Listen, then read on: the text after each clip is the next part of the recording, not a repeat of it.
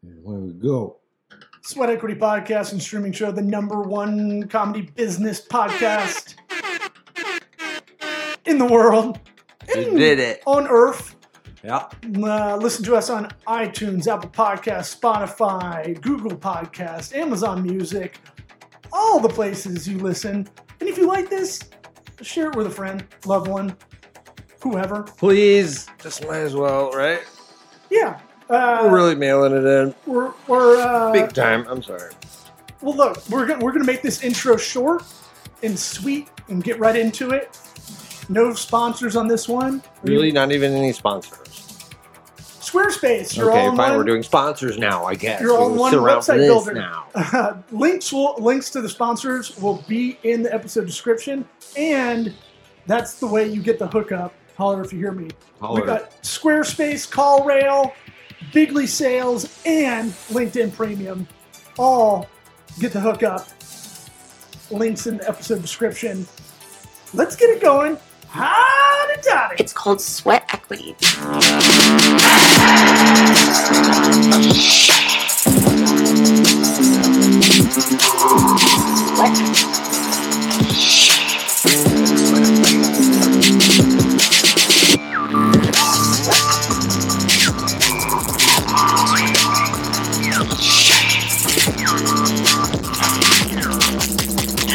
Listening to the Sweat Equity Podcast. I thought we were going into Okay, let's go. Yeah, we so this is more of a peace offering. We had some scheduling snafus this week, and sometimes that happens. Yeah. Oh, I hit a button. My bad. Okay, go. Keep going. We're talking. My bad. Don't just ignore me. I didn't know what was going on. I was just making sure we weren't just talking to nothing. We're not. We're talking to each other at least, right? Yeah. Am I a nothing? No. That's like my mom with the hearing aids when I came over, and she's like, "Why would I have my hearing aids in if no one's here?" And I'm like, Right. "Mom, I'm here." Why the AIDS? You know, Why AIDS? Exactly. Everyone's got AIDS. We want to do a small peace offering since we didn't have an episode this week, and we're going to be a little bit later next week on having one. Yeah. And this is me being a dork on an interview, a LinkedIn Live. I have not heard it, by the way. It's by the fractional CMO agency I'm with called Grow Powerful, and this was their pilot episode. I said, yes, anything I can do to be a whore for myself, I'll be on it. And so this is a pilot version of what they're trying to do is kind of have these LinkedIn Lives. You can ask CMOs anything. They're still going on if you want to ask in the future. But it's about go-to-market product companies. Do you have any highlights? Can you just give me the highlights? I mean, I fucking crushed it. That's not highlights. That's just you saying that. I'll tell you one thing. It's really hard to be funny in these kind of scenarios, you know? And I really tried to not be like, you want to make it interesting, but at the same time, you don't want to like... your jokes have to be very broad. Well, you don't want to invalidate yourself, you know? Right. And so it's kind of that thing of like... Can't be too funny. Well, I already know what I look like if you're coming into it. Right. You invalidate yourself. Right. With so your whole look. Well, yeah. So you have to make sense. So I entered. I got my inner. What am I thinking of? Tube? I don't know. I tried to echo smarter people and what would they say, and just try to follow suit. Echo. I don't know. I don't know. What were you trying to think of? I don't know. We're doing this. We can't move on from this. I got to figure it out. My inner. Your inner voice. I don't know. That doesn't It sound was right. either enter with an EN or an IN, but I don't know where I was going. My Interstellar. Oh, okay. Yeah. It's a good movie. A great movie. The best movie. My favorite movie. Mm-hmm. So this will be it's 20 minutes long, which is good. And hopefully it's a peace offering. Is it a good 20 minutes? I mean, if you really want to learn stuff. You didn't have any moments? I don't, I'm not saying I don't want to watch it or hear it or listen to it or watch it. I definitely had a question about sales versus marketing teams. How do you get them together? And it's like, I channeled like dance fighting. My Dean Akers is what I did. Yeah? What'd you say? Well, sales teams are going to fight with marketing teams. Marketing teams are going to fight with sales teams. That's just how it is. It's always been that way. And you got to stop getting to point fingers. It's not that country, but also, is that helpful? Well, yeah, because That's just the way it's going to be. you have to unify them. That was the solution. Is basically you got to listen to it. Okay. You're not going to listen to it. I'm not. There's stuff to do. You get it for free. Why would you go? You get all this for free. I'm living it. Yeah.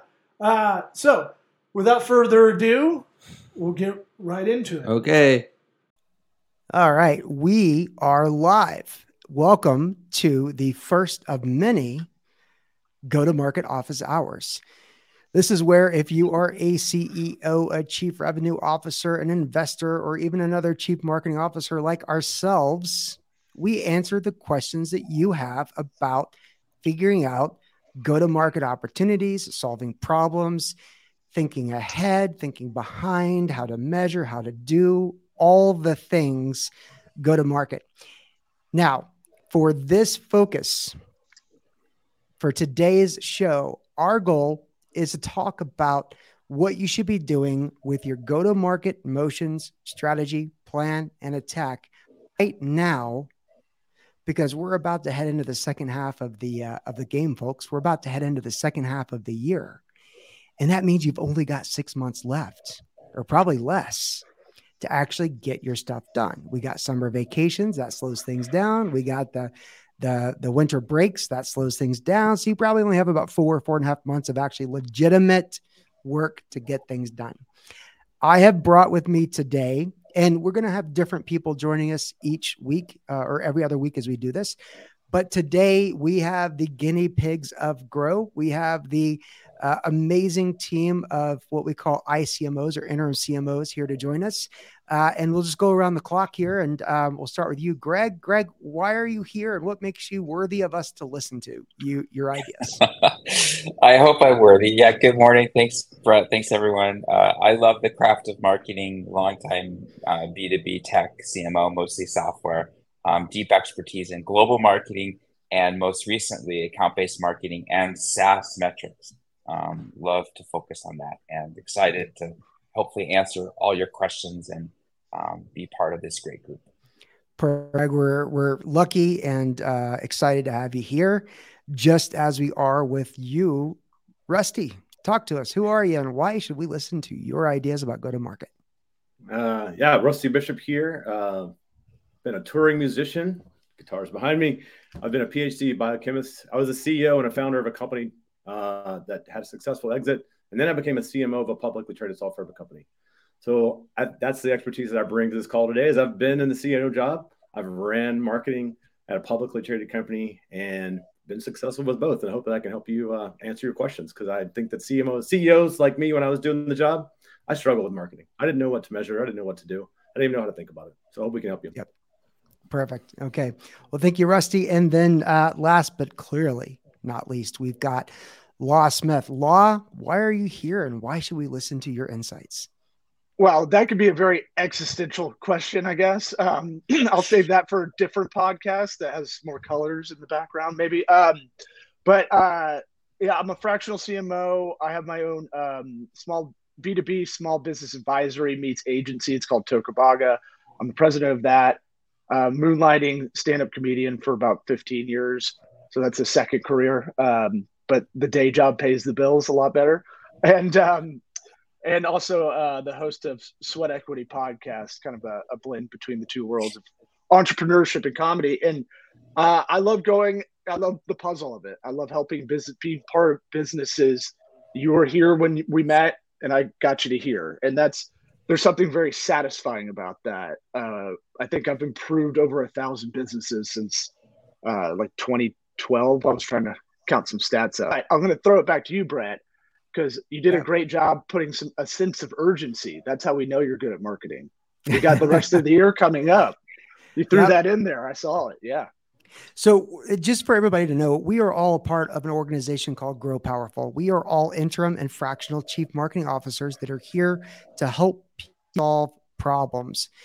Most of it has to do with go-to-market motions. It might be new initiatives. It might be rewiring things, fixing things, whatever else. And when you think about needing to get your stuff together between now and the end of the year, there's never a better time to bring somebody in that knows what they're doing than now. So let's dive in. We've got our first question, and I'll put it up here on the screen. This is kind of fun. We're doing this for the first time and playing around with a lot of features. The first question is, with 6 months left, how should I prioritize my go-to-market spend? Who wants to take that one? I start. So the first thing I'd say is if you're an emerging brand and your goal is to show potential valuation and growth to investors, I would focus on demand gen at the top of the funnel. But if you have a revenue number you've committed to your board and investors, then clearly it's conversion. The difference would be content and outreach at the top of the funnel is more about awareness and the provocation of why you are relevant now, versus in the middle of the funnel where you need to drive conversion. You would want to have much more content focused on immersive things like a calculator or something that shows you the ROI or evidence or proof or case studies. So there would be two different kinds of approaches, from content to how you reach out and engage people. But it really depends on whether you need to show runway and valuation or whether you've got to hit a number, which require different things. Okay. I'll stop there. Who else has an idea around this 6 month time clock, the sense of urgency? I'll jump in. It depends on your sales cycle. I'll say that. I mean, if you got a 6 month sales cycle, you spent the money. So if you're a high velocity sales company, then you should be, obviously prioritizing top of the funnel, just like Greg said. If you have a 6 month sales cycle, for me, I like to think of this in terms of compounding assets versus assets that you're paying for in a linear fashion. Compounding assets are things like your email list. Like, so many people neglect their email list, and that is one of your greatest sources that your company has to go out there and talk to potential customers. Doing SEO. I mean, we've got these awesome generative AI tools now that can go and help you figure out exactly who your audience is, how they respond to things, create stuff in literally seconds. So I would be thinking about how to build those compounding assets that take me into the next year, about a 6 month sales cycle. Got it. Perfect. Okay. Law, anything to add? Yeah, I would echo what Greg and Rusty were saying to a degree, and I'll go kind of Six Pack Joe style on philosophically, because it's tough to answer this question specifically, right? Because we don't know the actual product. But what I have to do is go macro out, pull back out, and let's reverse engineer it. So let's go 3 years from now, and then let's go backwards and see what those benchmarks should be to get you back to 6 months. Because if you plan everything at the 6 months right now, then what's going to happen month 7, right? So just like Rusty was saying, if you have that plan already set up, get ahead of yourself. See what you can do. Scrub the email list, scrub the contacts you have in HubSpot or whatever CRM you've got going. Okay, so then what we've heard is the law of law is the longer the hair, the longer the planning cycle there should be. I'm just playing the character, All right, perfect. I know people think I look like Nicolas Cage in Con Air. So can I throw in one more quick, Greg? Can I throw in one more quick thing? Sure thing, Greg. So and then we got I am very passionate about this. You should be persistently running account-based marketing if you're in B2B. Persistently, you can achieve about a penny an impression. It's incredibly cost-effective. You should have that always on. You should never stop doing that, because that can, with less effort over time, keep the top of the funnel healthy, so that when you do have to surge in the middle, to surge conversion, you could put more focus there. Always be running account-based marketing for the top of the funnel. It's cost effective, and it's only adding value to your brand. Perfect. I absolutely love that. And I think that's spot on. I don't have anything to add. I'd like to actually head into, we got another question that came in from the crowd. And this is a little bit less of a go-to-market, but more of a question about us and our life. And the question is there a difference between ICMOs and fractional CMOs? And I'd love to take a stab at that. I don't mind. So here's the deal. There's interim CMOs, fractional CMOs, and virtual CMOs. Ultimately, and there's a lot of people that call themselves CMOs or fractional CMOs or interim CMOs, and they shouldn't. But there are legitimate people who have truly been chief marketing officers of companies or VP of marketing of companies and have a successful track record. Those people in B2B tech and SaaS grow the company we're part of. We call them ICMOs. Everybody here is an ICMO. Now, The commonality between interim CMO, fractional CMO, virtual CMO is they are CMOs that are proven, but they prefer gigs over jobs. They've decided to have a more freelance, more open, more flexible lifestyle to where they can choose a type of engagements. They can work on 2, 3, or 4 engagements at a time or one. And the industry as a standard calls it the industry is a fractional CMO. Now, I'll tell you another angle of difference, which is an interim CMO tends to be somebody that is close to full time, who may be stepping in for someone else for a period of time. And that mid-sized, larger companies, they lost a chief marketing officer. They need somebody in place so they can spend their time 6 months, a year to look for the perfect person. An interim is also good if there's a new initiative. There's 2 companies that are merging together and there needs to be an adult at the table or something like that. A fractional CMO tends to be more for smaller companies that they work on a part-time basis, 2 days a week, 1 day a week. And it might actually be the first time a company is leveraging a chief marketing officer and they're kind of dipping their toe in it. Other thoughts? Anybody else have some additions on the definitions? Can I add one other thing? So one of the things I love about being part of this group is the mindset. So whether you're fractional, interim, or full-time, I think marketing today is so measurable, and you should be running things much more in a set of sprints or solving these 5 problems and then moving on to the next. And so whether however your tenure is, however long you're going to do it, I think there's a mindset that is also really embodied in the GROW team, which is, what problem are we solving? Let's go race to solve it, be smart about it, be data-driven, learn as fast as we can, and then put the right things in place, then move on to the next. But I think that is how marketing is efficacious today, is being much more sprint-focused, fast-focused, data-driven, which is, you could say, is born out of the fractional model, but is how good marketing is run today, in my opinion. Yep, I agree. All right. Well, then let's keep diving deeper. One of the next questions we've got coming up, and again, this is the first time. We want to keep it fast. We want to keep it short. We want to make this 20 minutes or less. We've got about 8 minutes remaining. The next big question that comes up is, this is an interesting one. The question is, during the crunch time, do you usually see sales and marketing working closer together, or is there more of an infighting taking place?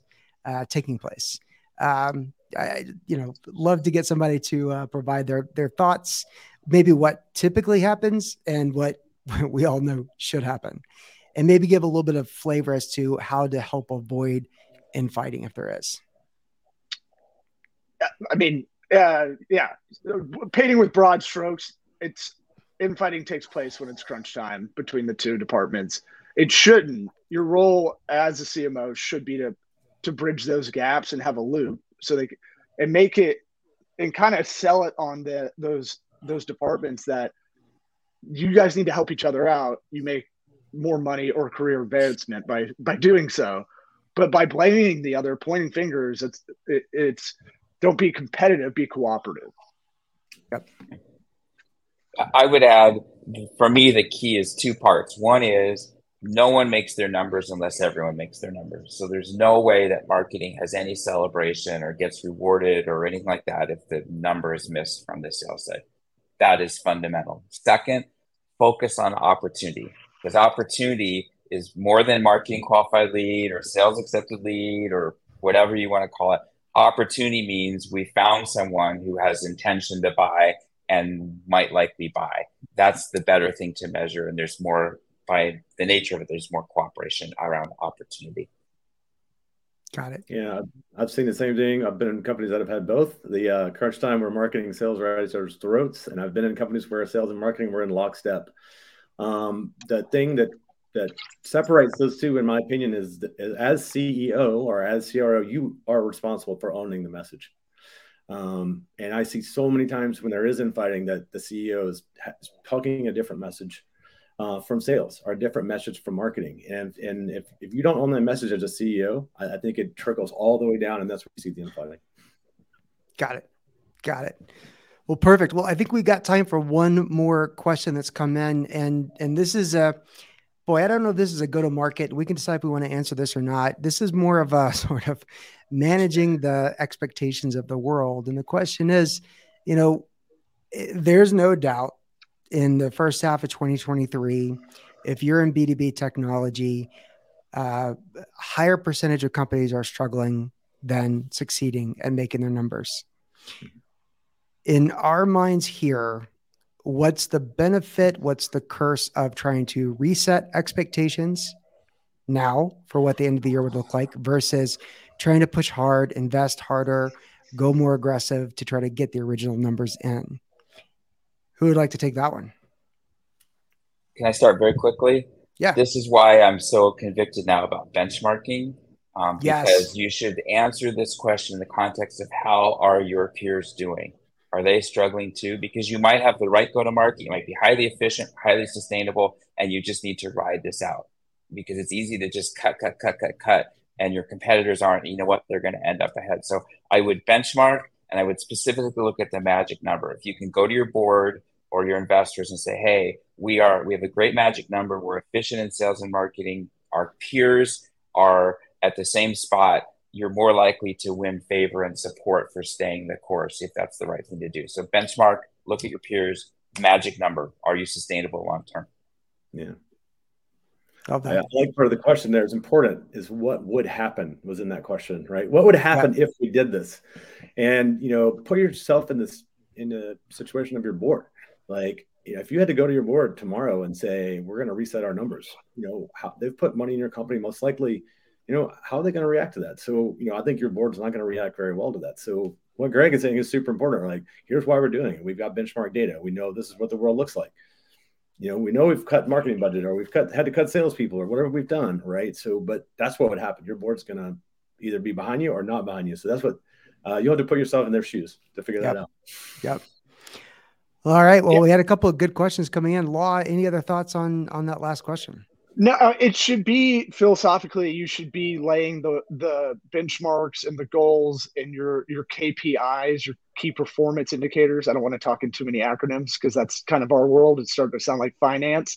But I would say, practice Kaizen. That is the Japanese word for continued improvement.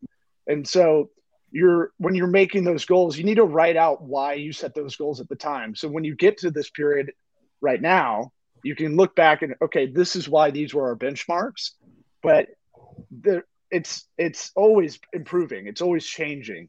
And here's why. There's externalities like we've been talking about. What's the market like?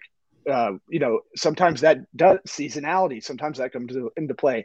And especially in B2B tech, sometimes you don't have the research to stand on. So you have to reduce the amount of risk as far as making predictions and making forecasting. Yep. I love that. I think you've all done great, benchmarking, comparisons, managing expectations, et cetera. The other thing I will say is go back about 150 years ago and back, think of Chrysler, think of Lee Iacocca. And for those of you that don't know, he was a senior executive at Ford. He became the CEO at Chrysler. Chrysler was about to go bankrupt. He stepped in and he said, we can't think about anything more than 90 days out. We are now going to implement rolling 90-day plans. And I think that's something that's really important, especially for the B2B tech companies that are getting hit the hardest, suffering the hardest, is don't think about 6 months out. Maybe you can rewire expectations to look at the next 90 days and a rolling 90 days. Every month you sort of look at the next 90 days. And maybe that's a little bit of survival, surviving versus thriving kind of mentality. Mm-hmm. But I think it's also hunkering down and focusing. So just another approach to try, another idea to try. Yeah. I think that speaks to why ICMOs work, right? I mean, there's in our group, there's 15, 20 rock solid CMOs have been there, done that. You bring a group like this together and you get the power of all 20 of them feeding back to your company. And I think, if you're going to do 90-day sprints, you may be doing that with one person or 15 people that know how to do it. Yep, exactly. Well, I think that is it for us for today. We're at about 20 minutes. I wanted to keep this short, wanted to keep it brief. Thank you so much for being a part of our very first ever of many go-to-market office hours.